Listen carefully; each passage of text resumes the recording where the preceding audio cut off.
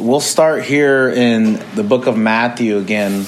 Matthew chapter 5, verse 17 through 20. We're going to kind of jump through a lot of scripture. And, as we've had a busy weekend, I was like, man, let's go for a light meal. But I feel like this is actually going to be a very heavy meal tonight.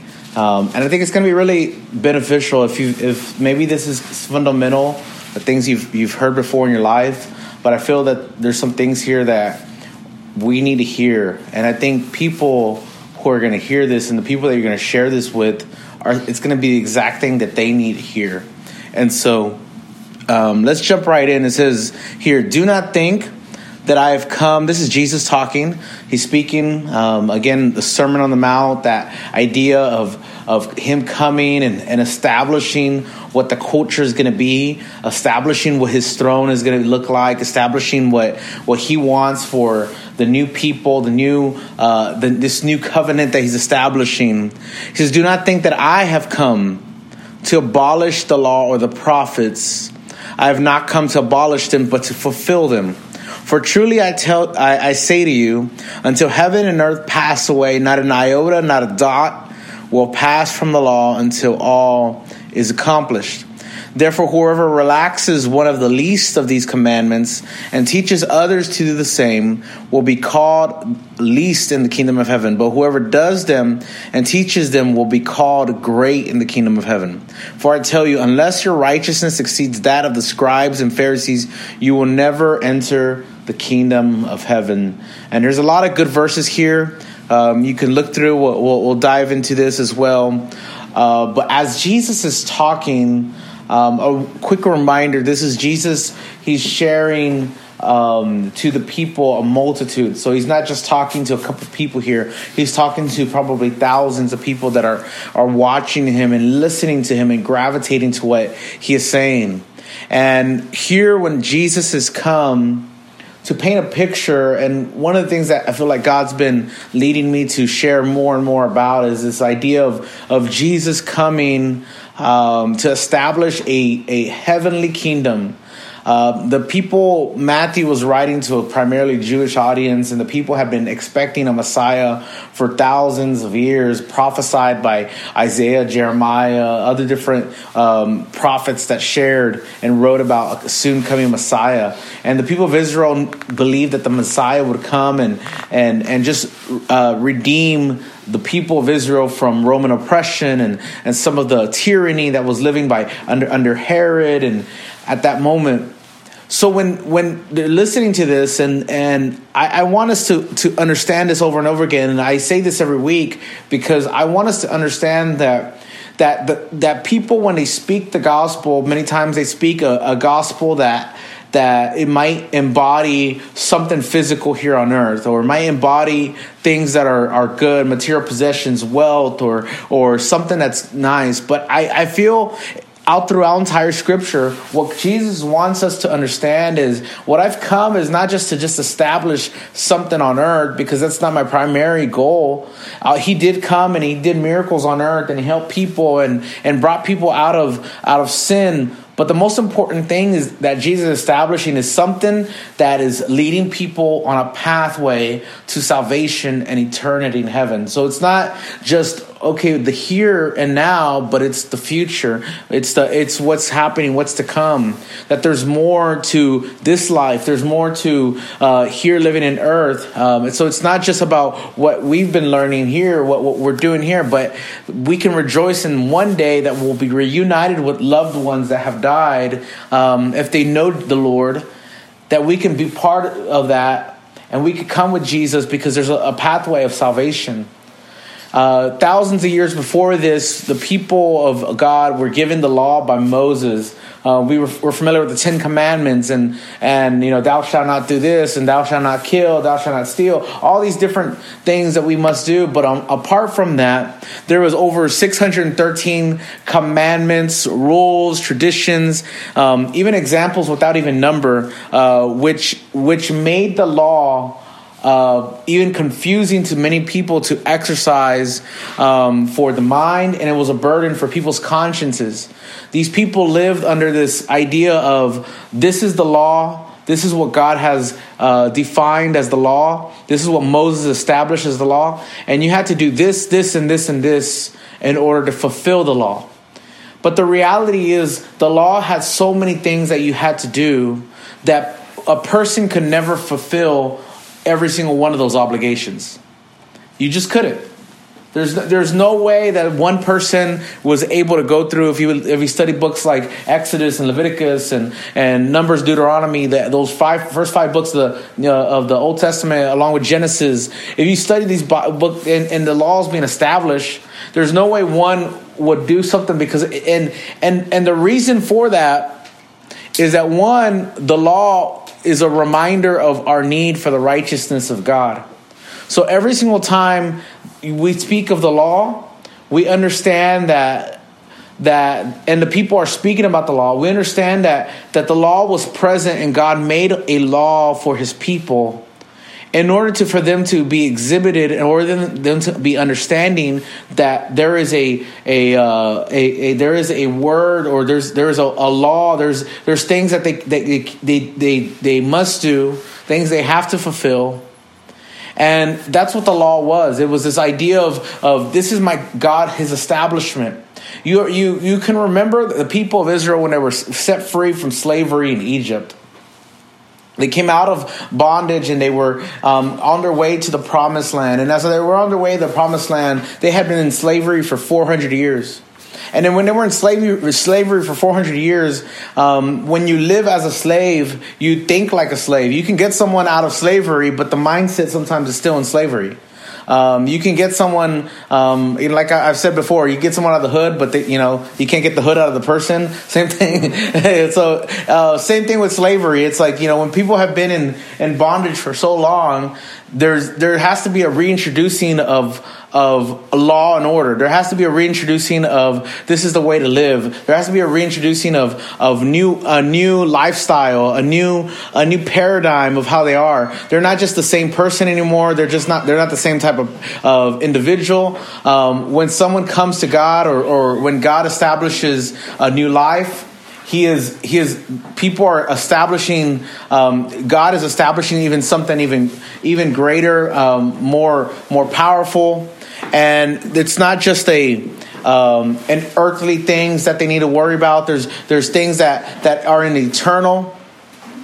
And so when God establishes law with the people, he's basically training the minds of the people that there's something new that needs to happen.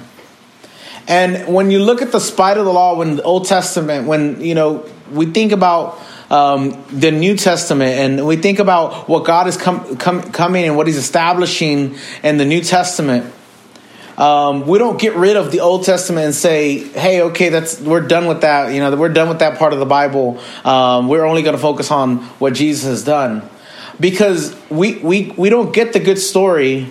We don't get the full story without understanding the story it took to get there. For instance, when God set you free or God changed your life, the story of your life is so much better when you share the bad parts of it that took you to get there to where you're at. The good news isn't good news without the bad news. It simply is not.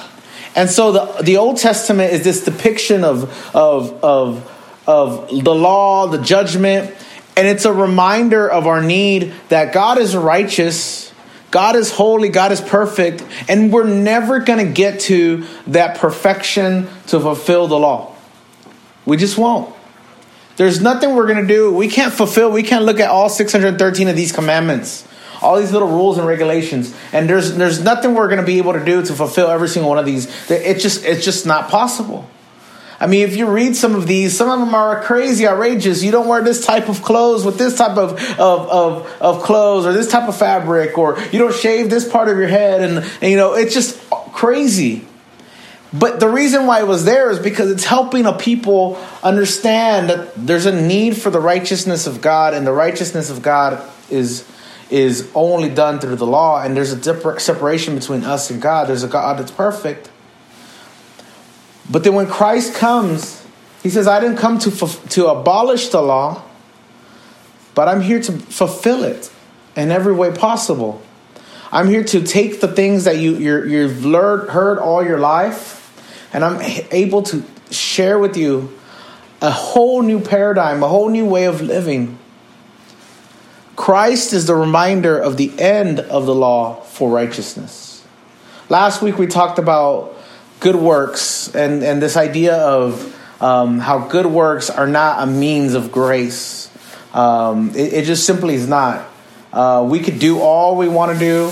We could think, let me give a little bit here. Man, let me give some more money here. Let's work over here. I'm gonna show up a little bit early to church to make a checklist of all the things I got to do. There's nothing you're gonna do as far as good works that's gonna get you to God's salvation. It's just impossible. There's nothing that you're going to do as far as good works that's going to get you into God's good grace and favor. It's not going to happen. What God does for us is that he gives us love and grace no matter who we are, no matter what we've done, and he offers salvation for us. Amen. There's nothing. And as we interact with people, We want to believe in a spirit of religiosity. That's what religion is. It's this rules, regulations, laws. And where God says, I come in and you have freedom, that you don't have to live under a law anymore. You're living under my grace, under my salvation, my plan for you. See, the law is a reminder for our need for the righteousness of God. But then Christ is the reminder of the end of the law for righteousness. Like I said, good works is not a means of grace. Good works is an evidence of grace. Meaning, if God changed your life, therefore, I want to live in evidence of that. I'm not going to live the same way I used to live. I'm not going to have the same habits I used to have. I'm not doing it because it's going to help me get closer to God. Every other religion will share that idea of, okay, you do this, this, and this, and that's how you earn your salvation. And this way, in this gospel, there's nothing you can do to earn your salvation. It's given freely to you. But because we're saved, we give everything to God. That's the beauty of the gospel. Let that soak in for just a second. Because of God's grace, there's nothing that we can do to earn it. And we're never going to get it. We're never going to work for it. It's already there. Let us rest a little bit better this week and understand that a lot of times I feel like in church that we feel like we're not good enough. We're not good enough I'm not good enough to do this. I'm not good enough to be baptized or have communion. I'm not good enough to work in ministry or serve. I'm not good enough. I'm not there yet. I'm not as holy. God says it right here. You're never going to be good enough. But because of me, you're able to do what you need to do. You're able to be the person I've called you to be. And there's a difference between the law and the grace. The law says you're a sinner, and because that, you're condemned. Romans 7:2. That's what the law says. But the gospel says Christ Jesus came into the world to save sinners. And if you believe on the Lord Jesus Christ, you will be saved. 1 Timothy 1:15, Acts 16:31. The law comes back and says, didn't you know that the unrighteous will not inherit the kingdom of God? And therefore you will not inherit the kingdom of God. That's what the law says. But then the gospel says God has made Jesus to be sin who knew no sin, so that you might become the righteousness of God in him. 2 Corinthians 5:21. Then the law tries again and says, pay me what you owe me, or else I will throw you into prison. Matthew 18:28-30. But the gospel says Christ gave himself as a ransom for you, and so you have been redeemed. You're not paying nothing. There's nothing you have to pay for it. Christ has already paid the price for our sins. As we study the crucifixion and everything that leads up into the crucifixion, into Easter, there's nothing that we can do to pay Jesus or pay for our sins. Our salvation's already paid for. He paid the ransom for our sins. We are redeemed. Redeemed is the idea of if we've been able to come back to God. We can reconcile with him. We've been paid for. The law shouts at you now. Well, you have not done all that I required of you. Therefore, you are cut off from me. and you are not my people. Deuteronomy 27:6. But the gospel sings even louder. In the face of the law that shouts at you, the gospel says even louder, Christ has redeemed you from the curse of the law. He was even made a curse for you. Galatians 3:13. And everything that the law is telling you that you're not good enough, Jesus in his grace, he says, you know what? I have already come to fulfill the law of the prophets. I've come here to establish something new. Again, the law demands you are guilty before God and cannot escape the judgment of a holy God. Romans 3 and 3:19. But the gospel promises the Father judges no man, but has committed all judgment to the Son. John 5:12. The good news is good news because the bad news is our sin. And because we could not fulfill the law, and because we're not righteous, there is someone that came in before us and fulfilled all righteousness. A man who never sinned, a man who never failed, a man who never forsook us. He came to this earth. He died on the cross. And because of him that it was fulfilling righteousness, he fulfilled the law. There is not one dot, iota that can stop what Jesus has established, and he is here, and he's here for every single one of us. There's nothing we can do to earn it. God has already given it, and it's here. Amen. Like how Martin Luther said it like this: for gospel is Greek and means good news, because in it is proclaimed the saving doctrine of life, of the divine promise and grace, and the forgiveness of sins are offered. Therefore, works do not belong to the gospel, for it is not laws, but faith alone. Because it is nothing whatever but the promise and offer of divine grace. He then who believes the gospel receives grace and the Holy Spirit. Martin Luther was a great man of God, the father of the Protestant Reformation back in the year 1517. Important person because he came into the story, and if you've never studied Martin Luther, he's probably one of the most influential men in the history of Christianity, as he basically divided this Catholic Church that said you have to do this, you have to do this, you have to pay this and do this in order to earn your salvation and gain your salvation. And so when Martin Luther began to investigate, he instituted this idea of sola scriptura, which is this Latin word of by scripture alone, and he even said by faith alone, and by justification by faith, and we're justified just because God has already paid the price. And in God's faith, and God's and faith in Him, we have life today. There's no good works that we can do.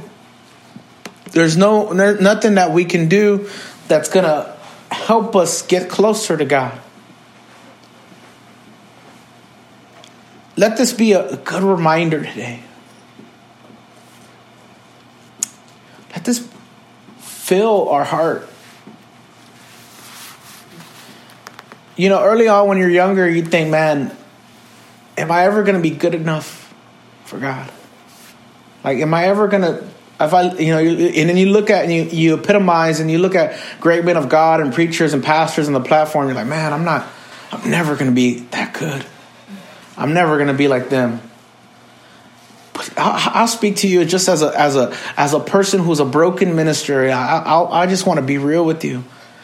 If God is using me, and if God uses my wife, and God still wants to use you as well.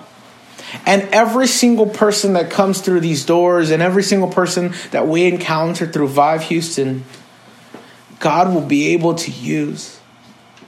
And there's nothing they can do to earn their salvation. God already gave it to them. It's the duty for us to present it to them. There's a satisfaction, and there's a weight off our shoulders.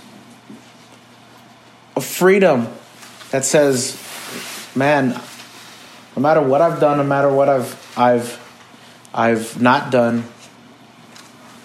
man, I have God that has already paid a price. So do not think I've come to abolish the law or the prophets. I've come to not to abolish them, but to fulfill them. For truly I say to you, until heaven and earth pass away, not an iota, not a dot will pass from the law until all is accomplished. Therefore, whoever relaxes one of the least of these commandments and teaches others to do the same will be called least in the kingdom of heaven. But whoever does them and teaches them will be called great in the kingdom of heaven. Jesus is not saying, don't forsake everything that's here. Don't forsake the past. But use this as a point of understanding. This is how we get closer, or this is how much we need God in our lives. When we go back through the Beatitudes, this idea of spiritual dependency on God, we have to realize that we are the imperfect ones, and God is the one that's up here. We have a God that is immanent, meaning he's near us. But he's also transcendent. He's above us. He's further. He comes in the both forms, and he's here with us right now. And because of his righteousness and his perfection, will never be that way. But he doesn't. He's not here to necessarily defeat us, or he's here to offer grace. The law is going to say one thing. See, the good news is not good news without understanding the bad news. The bad news is that we were a sinner and we were never going to make it. And that's what the people of Israel needed to know. That's why they went through thousands of years of the law, so that for them to understand. The law required sacrifices. The law required, man, you needed to do this, you needed to do that, you needed to pay this type of sacrifice, you needed to accomplish this. If you read through all this, but the whole purpose of all that is to we get to this scripture verse, and Jesus says, "It's finished. It's done." And when we get into crucifixion and when we talk about that, it will help us better appreciate what Jesus really came to do. He says, "For I tell you, unless your righteousness exceeds that of the scribes of the Pharisees," scribes and the Pharisees were the ones that upheld the law. He says, unless your righteousness exceeds that, you will never enter the kingdom of heaven. You want to know how to enter the kingdom of heaven? It's not you're just trying to fulfill the status quo of the law. You're trying to fill the check marks. It's going above and beyond that and letting God fill them for you. I want to pray, and I feel like this is a good word, and but I feel that this is where we really need to be at with God. If you study Scripture, the Old Testament, this law, the prophets, everything that happens, everything in Scripture is like I said a couple weeks ago. It's one big series, one big saga. Like, you can't just read pluck out one verse without understanding the entire story. And you look at the whole story all together, it makes much more sense. And when you put the story all together and you see all the bad news that happens in the Old Testament, the good news feels a lot better. The weight off my shoulders is so much better. That there's nothing I can do that's going to separate me from the love of God. And even when I fail and mess up, there is God.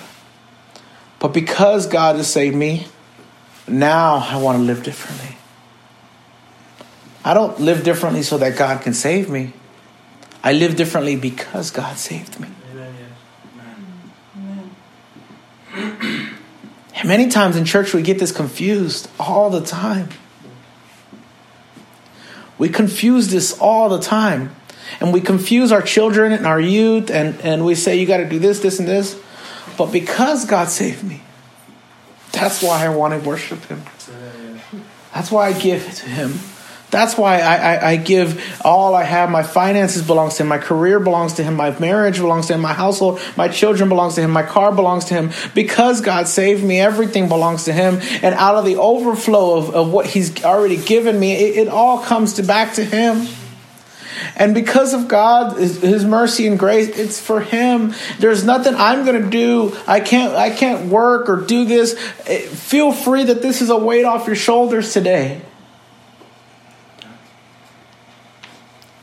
If you feel inadequate ever in your life, I want to share this message over and over again. I really feel that this is something that people have struggled with for years. And man, I'm never going to make it good enough. Jesus says, the gospel says, I have good news for you. I have good news for you. Let's pray. Father God, we thank you, Lord. God, we thank you for the good news, God. God, we thank you for what you can share with us, God. Our righteousness is, like the Bible says, it's like filthy rags. We can't offer you anything, God. But in you, we're made right with you. We're justified by you. And in you, God, we don't have to worry about law. We worry about your love. And we depend on you. It's not an excuse for us to do what we want. No, but it's a reason all the more to serve you. In your name we pray. Amen.